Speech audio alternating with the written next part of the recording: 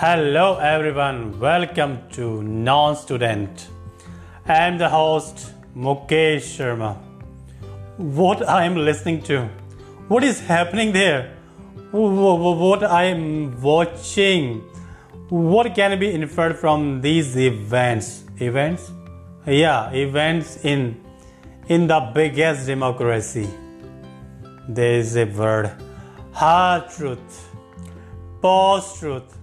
Former American president is not coming out from the media imagination and public also. So many conspiracy theories have been written in reams of papers. But a thing is clear. What? The damage has been done to the trust in the biggest democracy by some loony lumps.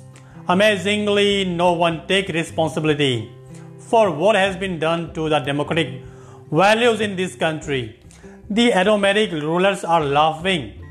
No automatic, they are autocratic.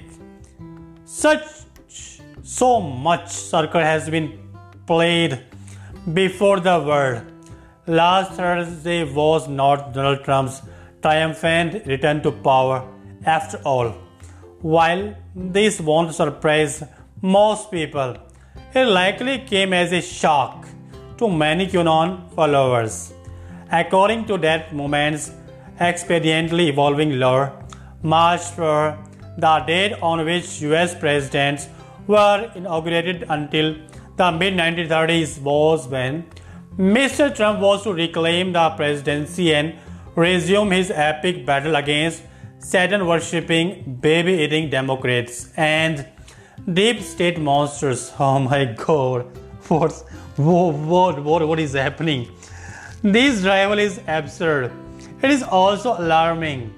Violent extremists obsessed with the symbolism of March 4 were for weeks nattering about a possible attack on Congress. According to law enforcement officials, on March 2, the FBI and the Department of Homeland Security issued a joint intelligence bulletin to law enforcement agencies warning that militia extremists might be plotting to overturn the Capitol complex and remove Democratic lawmakers. What? The details of the possible plot were hazy, but the threat unnerved enough people that House leaders cancelled Thursday's session. The voting schedule was condensed, and lawmakers left town early for the weekend. Although March 4 came and went without a bloody coup attempt, that is, without another bloody coup attempt, damage was still done.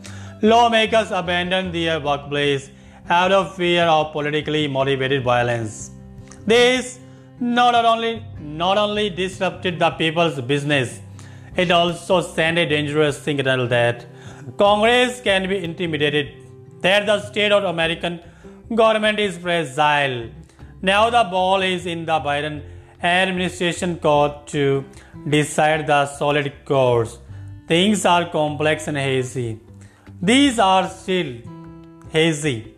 No one can understand except the thugs. You know, the thugs who are blackmailing the democracies all over the world. And the biggest democracy is fragile. This line must be noted. Dear listeners, things are evolving on this planet. Be alert always to the loony lumps, to the idiots, to the too broad-minded, the people who have no ideas how to run the system, how to grab the power. That is the thing I am saying again. Be alert.